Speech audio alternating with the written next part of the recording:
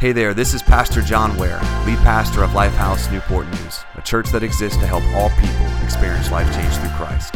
Thank you for joining us today on our podcast. We hope it inspires you and gives you perspective to see how God is moving in your life. Now let's get to today's episode.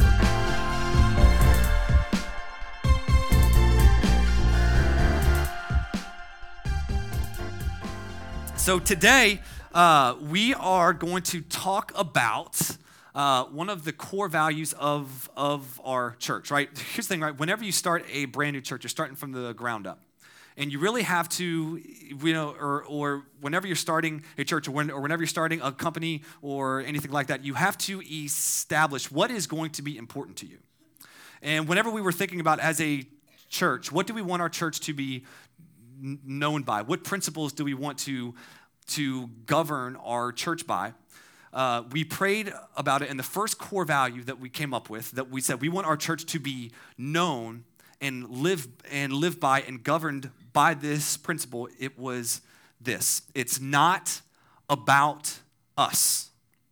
Mission trumps preference every time. Now, John, why would you say that this is the first core value that you felt is important when starting a brand new church or starting a church in general? Well, I think we all know we live in a culture of preference. We can see it by how many choices we have. I mean, here's the thing, right? You have companies that are trying to get your time, attention, and finances, so they're doing whatever they have to do to play to your preferences so they can get business, right? So pretty much what you are is you are a consumer.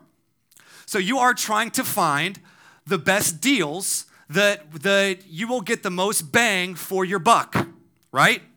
You are trying to find, honestly, what fits you the best. So honestly, and kind of how our culture is training us and how we subconsciously act is we are trying to find the best deal. We're trying to find something that is, honestly, somewhat easiest for us, that adds the most value to us, but requires the least amount of sacrifice or investment. We are looking for the best deal. If you don't believe me, look at these couple social avenues that we find this in. Think about dating. People are trying to find, most of the time when people date, they're trying to find the best deal.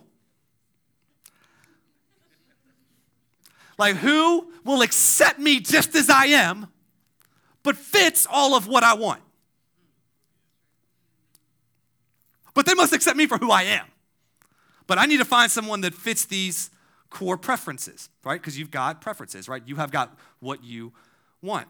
Think about working out. I've used this example often, where honestly, whenever we're trying to transform many times our body, working out, eating right, and stuff like that, we want to do the least amount of work but get the best, but get the best return. So they came out with this thing called the ab belt. Only the United States would make this, where while you're on your couch eating potato chips and drinking Pepsi, you can throw on a belt that will electronically shock your abs to move.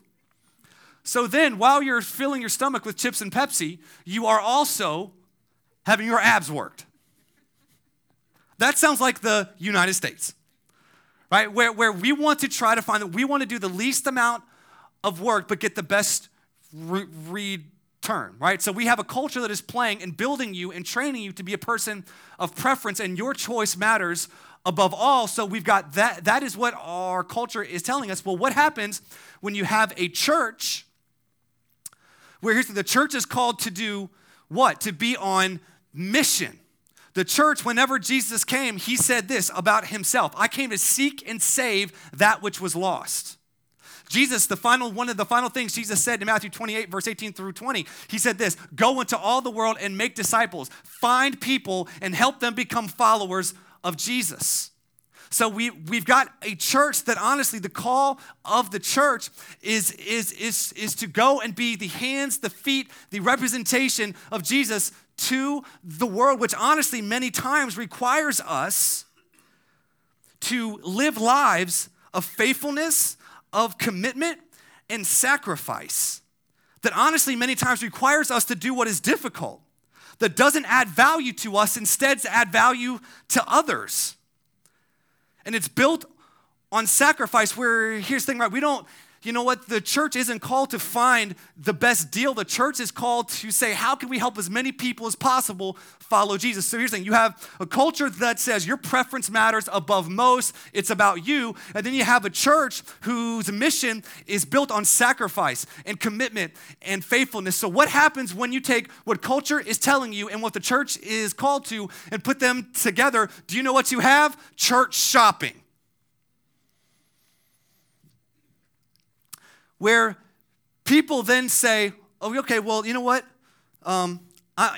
They say this, and I totally get it, and I don't think people have this particular motive when they say this. Like, I'm church shopping. I'm trying to find a church that's right for me. And here's the thing, I don't think that that's bad, because here's the thing, right? Like, I know, you want to find a church that fits your style, your certain kind of worship music and preacher. Apparently, you like stuttering preachers if you're here. You know what I'm saying? Like worship, worship music. You know what I'm saying? It's just like, is this kids ministry good? Do they have good coffee? Do they not have good coffee? Do they serve Krispy Kremes? Or they do not serve Krispy Kremes? Do they have a parking team? Do they not have a parking team? Do they have nice lights? Do they not have nice lights? Right? Like, here's the thing, right? We are trained that when we go into a church, we're kind of like, does this fit my preferences? And I believe this is a byproduct of what our culture is teaching us and training us of saying it's about you. But here's the thing, y'all. The church was never created just to be something else we consume. The church was never created just to be something else that we say, does it fit our preferences? And then here's the thing, guys. Like I said, I know church shopping. I know what we actually mean by that most of the time, but we've got to be careful in our culture that we don't make the church out to be something that is simply there to serve us, that is simply there to fill our needs. Because the church's mission is to be the hands and feet of Jesus. And like I said, most time it's built on faithfulness, commitment, and sacrifice, and the exact opposite of what the culture is teaching and training us and feeding us to be. So here's the thing, right? What I've heard a pastor's job is a couple things. First off is to comfort the afflicted and to afflict the comfortable. Comfort the afflicted and afflict the comfortable. Where honestly, some of you here are broken and hurting, and you need God's comfort in your life because you are broken, hurting, lost, and you need God to comfort you. And we want to provide that. I want to do that. We have an incredible team here that wants to do that for you. But at the same time, some of you here are so comfortable that God almost needs to afflict you to get you to wake up and see you have a purpose and calling as a follower of Christ. Right? And honestly, today, I pray that I do both of those things. I pray today that some of you that are broken, hurting, lost, I pray that today you'd come home and you'd find your hope and purpose in Jesus. Some of you today have been Christians your whole life, but have been wondrously aiming without purpose, finding everything that is wrong with the church instead of saying, how can I fit into the church? Instead of saying, what can the church give me? It's saying, how can I serve the church and help the church be what its ultimate purpose and vision is, which is to be the hands and feet and response of God in our generation at this time in this city. So no matter what side you're on, I pray today that, here's the thing, my challenge for us today is to be a church that is focused on the mission of God and what he has for us and what he has for you individually and corporately. Now, I just want to give you a quick test just to how you know whether you're on the preference side or mission side. A person of preference says this, my will be done. Mission people say, thy will be done. Now, here's the thing, right? These whole things here, these don't just apply to the church. These apply to whatever area of life you are in. Marriage, business, whatever. Marriage, if you say it's about your preference and you say, my will be done, instead of saying, God, your will be done, we can all see how these play out.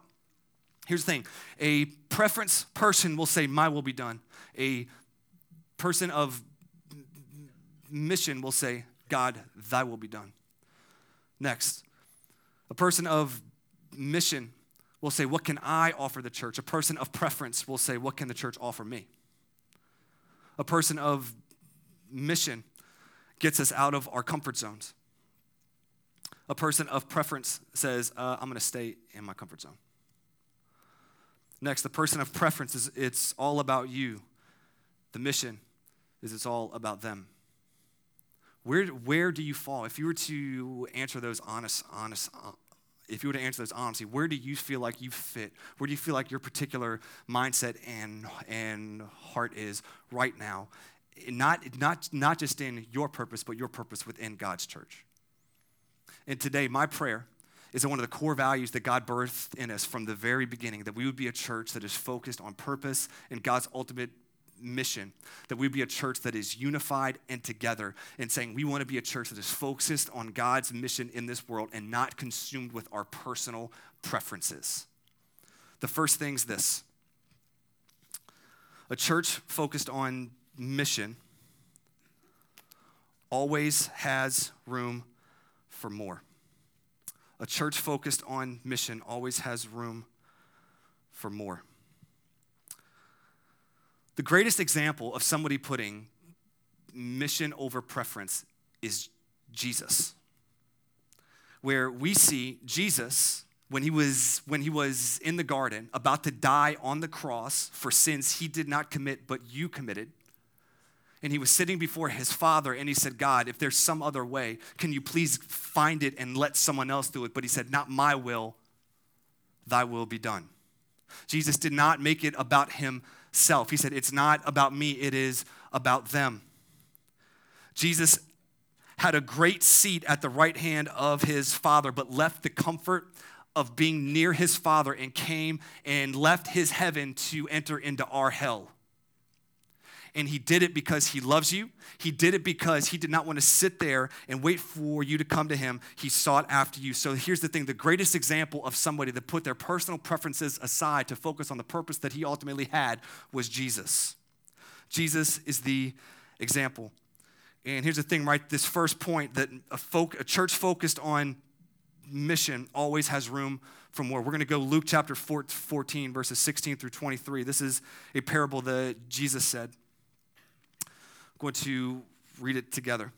It says, Jesus replied, a certain man was preparing a great banquet and invited many guests.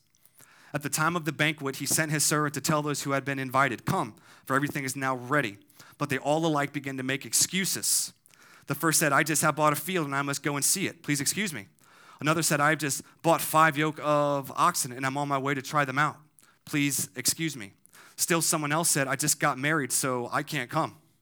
The servant came back and reported this to his master. Then the owner of the house became angry and ordered his servant, go out quickly into the streets and alleys of the town and bring in the poor, the crippled, the blind, and the lame. Sir, the servant said, what you ordered has been done, but there is still room. Then the master told his servant, go out to the roads and country lanes and compel them to come in so that my house will be full. What we see here is God's heart for people, that God's invitation is open to all. Aren't you glad that God doesn't typecast who can follow him? God doesn't typecast, well, this kind of person. No, he says the invitation is open to all. His table is open to everybody. He says, come and feast on me. Here's the thing, right? We're going to use this table really quick, sort of as an example of God's church. If we were completely honest and we would look at stats right now, we would say the church in many ways is losing. 80% of churches' stats say are declining or plateaued. And really, honestly, if we could have a couple, I'm going to have someone come in. Christina, come on up. You're invited to the table. What's up, brother? What's your name? Skip. Skip, come on up, Skip. I love that name, Skip. Come on, Skip. Skip to this table. And I'll go ahead and have a seat at the table, man. You guys can go ahead and hang out, right? Honestly, if we were completely honest, this is the way most churches look. A lot of room. And they're trying to get people to show up. Just trying. I mean, it's not like the invitation's not open, but honestly, many ways, there's a lot of room open at this table, right? And you have some churches like this that are just trying to get people to actually show up and come to the table, right? But the thing is, honestly, how a lot of churches get this way and I'm not picking on, I'm just saying what I have seen is that many times they place their personal preferences over the church's ultimate mission. Because honestly, what you see churches get into this, well, I like this kind of music. I like hymns, contemporary. I like Hillsong. I like Hosanna. You know what I'm saying? It's just like, it can get, well, I like longer sermons. I like expository sermons. I like these sermons. I like those sermons. And the church is talking about stuff that people out there don't care about. They're fighting over stuff that in the light of eternity doesn't mean a daggone thing. They're fighting over stuff that they care about that feeds their personal preferences. And instead of them saying, hey, we should probably be thinking about who's out there and how can we reach them, instead of saying, well, how can we have the right music? Their decisions and choices are based on what their preference is, instead of saying, what do we have to honestly do to leave here and go out and get some more people and bring them to the table? See, but at the same time, this is what I've seen too. The church starts growing. Come on up here, Mimi. You go and come on up. I invite you to the table. My beautiful wife, she's wearing a Jaguar jersey. She's definitely welcome to the table, baby. You're never more beautiful than when you wear Jaguar colors. Mr. Knapp, this is a church for all people, and you have a Pittsburgh Steelers jersey on. So you say you can go ahead and come on up. This is your representation, Alvin, okay? All right, you go ahead and come on up, right? You can sit at the head of the table, buddy. There you go, right? So you can come hang out at the table, and here's a thing, right? I think we need one more person, right? So let's see here. Let's see does anyone want to come and sit? Anybody want to? Come on up here, Packer fan. I don't know what. I'm sorry, Clay Matthews. First off, I don't know what Green Bay did, but Green Bay has more fans in our church than anybody. It's sickening. What happened? What's up, bro? How you been? What'd you say? We're a church for everybody, man. That's what we say. No matter who you are, you're welcome here, right? Honestly, and they're saying this is what the church wants. It's kind of like the church is nice, and everyone's got their own spot. Everyone's got their own nice little spot, and it's all cordial, and it's talking, and you're nice and comfortable, and you got your own little spot, and things are great, and it's nice and comfortable. And church is like this too, because the table looks somewhat full. Tables full. But then you start to get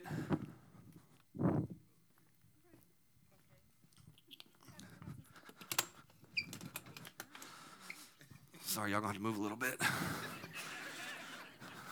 You know what? Is there anyone else who wants to come to the table? Come on, Clay. Somebody came in and someone came in front of you, but you can come down here now. So, you know what I'm saying? Then the church started. Let's say, so then we kind of see the church starts to grow a little bit, but now look, here's the thing, it's not as comfortable, because now you don't got your own spot no more. Now it starts to get a tad bit tight, and then you're like, there's someone sitting in my seat. I'll never forget this. A few weeks back, it's amazing how you just gravitate towards the same seat, isn't it? It was walking like a robot. You're just like. Because some of y'all sit in the same seats every Sunday, and you probably don't even know why. It's autopilot taking over, right? That's what happens. I'm telling you, we are people of autopilot. We just do the same thing over and over and over. So I've tried to somewhat consciously not do that, because I'll always gravitate towards that seat right there. So there were times that I'll go and sit in different seats. And I remember a couple weeks back, I went and sat over there, and this woman walked in. If you're here today, I love you. I'm not joking on you. I'm just using you as an example. Thank you. Anyway, she walks in, and I guess I was sitting in her seat. And she walks in, she goes, "Hey, Pastor, how you doing?" It was like, she was like, "Oh, it's the pastor, how you doing?" Yeah. But it's like, here's the thing, right? See, the churches, they are full of people too. Or no, I'm saying whenever the table is empty, the church is empty. People are like, please come in, please come in. People are full of personal preferences then, but then also too, whenever you get to this point where it's like, it's full, but then it starts getting a little uncomfortable. Then people, they start saying stuff like, well, I don't know everybody now. I think that's Jesus calling. You might want to answer that. Tell him to help me with this sermon. I'm saying that you can kind of get into this whole, well, now it's getting a little full in here. I don't have that seat in between us now. You know, or like someone sat in my seat, and then we start saying stuff like, well, this church is getting a little too big. I'm not noticed. No one sees, no one sees me no more. And really, here's the thing. I get the fact, but I don't know why people always bash big churches. Like, are you the church size judge in heaven that tells God how big his church needs and should be? Like, are you going to be could it be that your heart is too small for what God's doing? Could it just be your heart is too small and it's out of your personal preference? So you're bashing something that isn't your preference? Because God's heart, like this said, is to have a full table. His open invitation is to all, and he wants his table full. And here's the thing, as a church, as we are a church that is mission focused and not preference focused, we have always got to have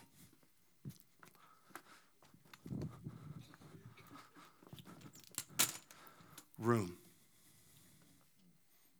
We always got to have an open seat. Do you know what? Honestly, some people might even say, you can have my seat.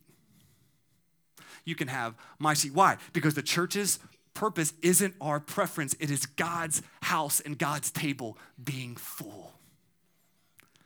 Here's the thing, right? I pray that we will always think about and we will always put first the mission of the church, which is a spot for people. But here's the thing, too. Finding your spot and finding your purpose in this plan is each of our jobs.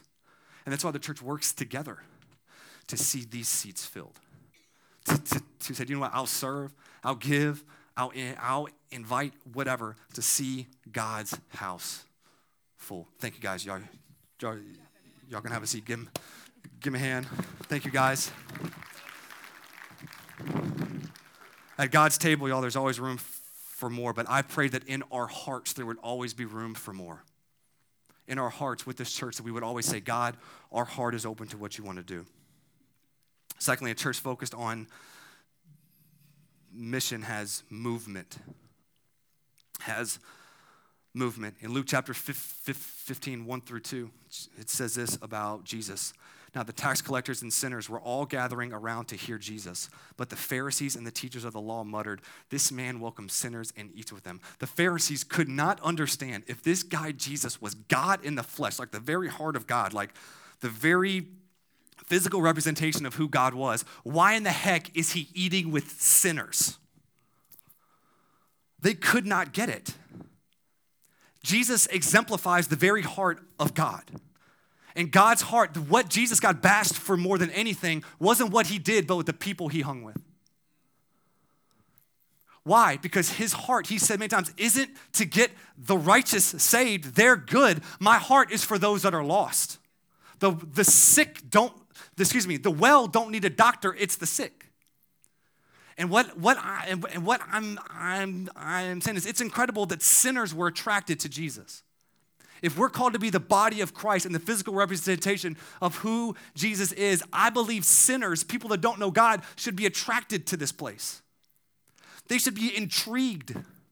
They could be like, how could these people be so happy? How could these people be so generous? How could these people be so hopeful? How could these people be so nice and kind? Jesus intrigued people. I believe the church should intrigue people. It should confuse them. Just be like, what is going on? But the thing is this, right? What we see Jesus, he's sitting with these Pharisees that don't understand why he's eating with sinners. And then he goes into a parable that most of us know, that we've typically known it as the parable of the prodigal son, where we know it's the parable of that son that just goes off and does crazy stuff. And we're going to actually walk through this parable together. But through it, Jesus told this parable. Why? To share what his heart was and what his purpose was. And here's the thing. I believe as Jesus was sharing his heart, he's sharing his heart for how the church should be. This is what it says here. We're going to follow along. Jesus continued. There was a man who had 2 sons. Everyone say 2. The younger one said to his father, "Father, give me my share of the estate." So he divided his property between them. Now, here's the thing. In this culture, you didn't get your share of the estate until your father was dead. So what this son is actually telling his father, I wish you were dead. He was telling him, I wish you were dead so I can have what is mine right now. And I'm going to actually live like you are dead. So give me my stuff. It says this here. It says, not long after that, the younger son got together all he had and set off for a distant country, and there squandered his wealth in wild living. After he had spent everything there was a severe famine in that whole country, and he began to be in need. So he went and hired himself out to a citizen of that country who sent him to his fields to feed pigs. He longed to fill his stomach with the pods that the pigs were eating, but no one gave him anything. Have you ever been there? Where you said, God, I'm good, I'm going to go do my thing. And you had a season of wild living. That was called your 20s, your early 20s, your college years. Or maybe that's you right now, where you are out there and you are just living wildly, living rebelliously, self-destructing, knowing you are on a path, but you're hurt, you're broken, and you are out of control. And I'm telling you, your path, your destination, living like that is the exact same destination this younger son ended up in a famine. And I just don't believe it was a physical famine of where he didn't have food. It was a famine of his soul, where he realized it doesn't matter what you fill your life with. You have a God-shaped gap in your heart that can and only will be satisfied by God himself. And he realized that he left himself no pleasure undone, no delight undone. But he eventually realized that, man, I've hit a point where I am desperate, where I'm at this point. I've tried everything and I'm not satisfied and fulfilled. And he went back to a point where he was now eating what pigs ate. Have you ever been so down and out, you say to yourself, self, how in the heck did I get in this spot? It continues on. It says, when he came to his senses, you ever been there? Smelled the smelling salt? What am I doing? It says, how many of my father's hired servants have food to spare? Here I am starving to death. I will set out, go back to my father, and say to him, Father, I've sinned against you, against heaven, against you. I am no longer worthy to be called your son. Make me like one of your hired servants. So he got up and went to his father. But while he was still a long way off, his father saw him and was filled with compassion for him. And he ran to his son and threw his arms around him and kissed him. The son said to him, Father, I have sinned against heaven and against you. I am no longer worthy to be called your son. But the father said to his servants, quick, bring the best robe, put it on him. Put a ring on his finger and sandals on his feet. Bring the fattened calf and kill it. Let's have a feast and celebrate, for this son of mine was dead and is alive again. He was lost and is found. So they began to celebrate. I love when it says, when the son was a long way off, the father saw him, noticed him, and then ran after him and said, I'm just, parents, have you ever lost your kids at Busch Gardens or something? Been there, done that. We had that happen when Jackson was 3, literally 7 minutes of pure hell and torture and horror. And he was playing with ducks.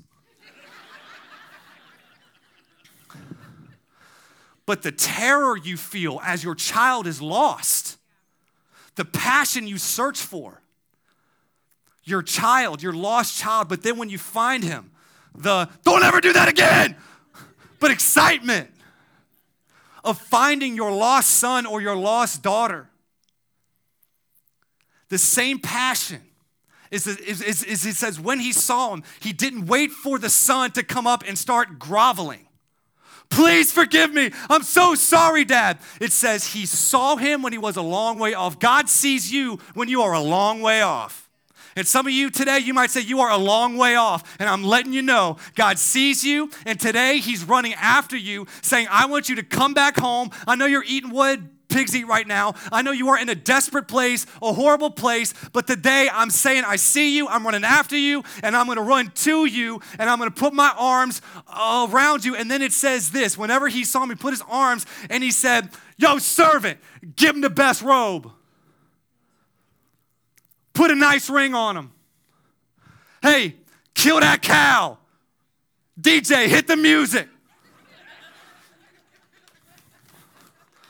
We're partying. We're going to have a party because this lost son of mine has now come home. And my prayer is that as a church, that we would have a heart to celebrate what the Father celebrates, and that is lost people coming home. Lost people coming home. That is the Father's heart. And Jesus was telling us this parable to let him know his heart for people. That's the thing. Jesus doesn't just wait for people to find him. While you are running from God, God is running towards you. And today, I hope you feel that. If you are here today running from God, I pray you would know that God is right behind you, running after you. He loves you. And this is the gospel. When we give God our worst, he gives us his best. He said, get the best robe, the best calf, the best sandals, the best Jordans. Put them on his feet. And he celebrates lost people coming home. I pray that we would be a church that always celebrates. Y'all, next week we're going to be having people being baptized. I want us to freaking party and get excited. I want us as a church family to go and celebrate each other. My prayer is that every one of us will be out there at the baptismal tank, celebrating and cheering on our brothers and sisters that are publicly declaring their faith in Jesus. We need to be a church that celebrates and says, God, thank you for what you're doing. But here's the thing, this isn't a parable about one son, it's a parable about two sons. And what we see here in 25 through 32 is this second son. It says, meanwhile, the older son was in the field. When he came near the house, he heard music and dancing. So he called on one of his servants and asked, hey, what's going on? Well, your brother has come, he replied, and your father has killed the fattened calf because he has him back sound and safe.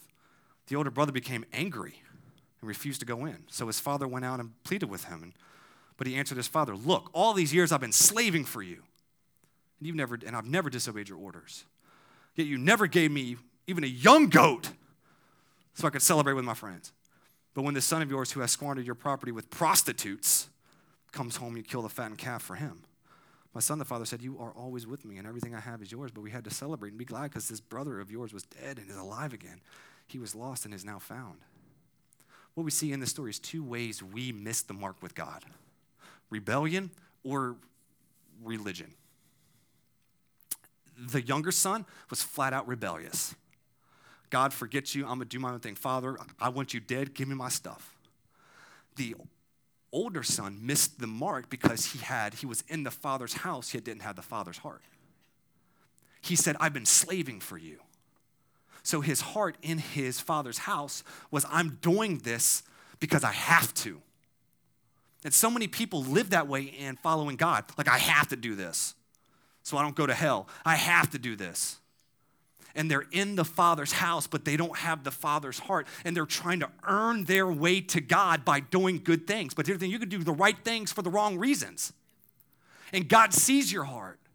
And what I want to say to you today, if you are that person that's trying so hard to earn the approval of God, you already have the approval of God because of what Jesus did for you. And just put your faith and trust in what Jesus did. So here's the thing, your good works come not from trying to earn something from God, but they happen because of your love for God. And it comes from a pure heart saying, I get to do this. I don't have to do this to try to earn a status from God. I get to do this because I am now a child of God. So here's the thing, I pray today you would be free. If you are here and you are out just running your own thing, doing your own thing, acting crazy, buck wild, you need to come home. If you are in the Father's house today and you're trying to earn the approval of God, my prayer is that you'd come back and get and know the love of the Father. That you don't have to earn anything, You can just be. Here's the thing, guys. The Father wants you home. Home isn't a place, it's a person. It's Jesus. And Jesus wants you home. I pray that we will be a church that celebrates the lost coming home, that would celebrate what God celebrates. Lastly, a church focused on mission invites. What do I mean by this? Well, does anyone know here how Peter met Jesus? Okay, good. No one. Perfect. So now I can set it up for you. I want to give you some context here. You know, we all know Peter, and Peter's resume is insane. I mean, Jesus, you know, Peter, he was the guy that said, Jesus, I will never disown you, bro. Jesus, I got you, bro. I got you. And then when Jesus gets arrested, a little girl comes up to him, aren't you Peter? Bleep no. And he cowers, curses the little girl, 2 other times denies him. And then it says Peter went away and wept. And in John chapter 21, you actually see Peter going back to go fishing. He left his calling because of his shame. And Jesus had to go and restore him. Be like, Peter, you're all good, brother. I love you. I still love you, bro. I still believe in you. When I said I'm going to build the church on you, I meant that. And then what we see in Acts 2 is that Peter, the first one that had the greatest fear, stands up and has the greatest courage and preaches the first sermon in the history of the church, and thousands of people respond and give their lives to Christ. This Peter. But not many of us know how Peter actually met Jesus. In John chapter 1, verse 41 and 42, the context here, Andrew was Peter's brother, and he met Jesus first. Andrew did. And then it says this. The first thing Andrew did was to find his brother Simon, Peter, and tell him, yo, we found the Messiah. That is the Christ. And then it says he, being Andrew, brought him being Peter, he brought him to Jesus. Jesus looked at him being Peter, and said, you are Simon, son of John. You will be called Cephas, which is translated to Peter. Do you know one of the greatest influencers and the person that God built his church on, it happened because somebody invited him. Somebody invited, but just didn't invite, but brought him. I wonder how many of your friends and family are Peters in waiting for you to bring him. Whether it's to the church or to Jesus, but to introduce him to Jesus.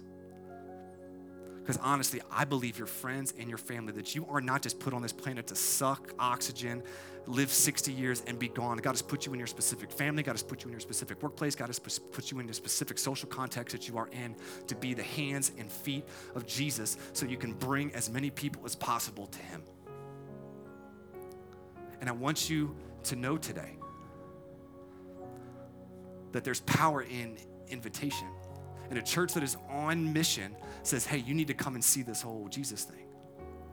You need to see what Jesus has done. But what I have found, what motivated Andrew to bring his brother was the life change he experienced in his own life. I have found a church struggles with inviting people when they have not themselves experienced the true nature of the gospel. Because here's the thing, found people find people. Found people find people. You know when you experience some good food and you want people to know about it. I had that Popeye's chicken sandwich. Woo! Chick-fil-A ain't got nothing on that. Right? When we experience something like here's what I'm trying to say. I pray that we would have a heart as a church that says we're going to put our preferences aside and focus on the mission of the church, which we have been rescued to be rescuers. That we would have a white-hot passion. Because I'm telling you y'all, when we are consumed with our personal preferences, churches die because they turn inward. And what's the carpet color? What's this? The world doesn't care. That's right. They don't care about our carpet color. They don't care. I mean, we got to start making the main thing the main thing. And as a church, we will say our main thing will always be putting our preferences aside to see as many tables and people fill God's table that we possibly can. And it's going to be built on sacrifice, commitment, and faithfulness, and not the preference culture that our culture is trying to feed you and shape you into.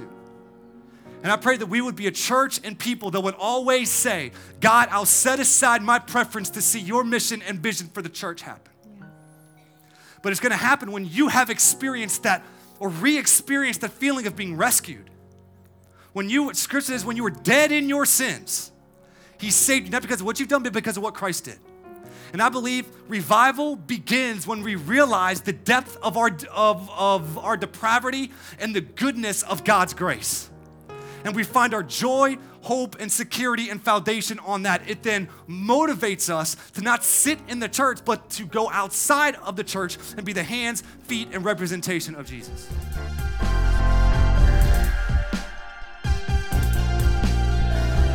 Thank you again for joining us on the Lifehouse Newport News podcast.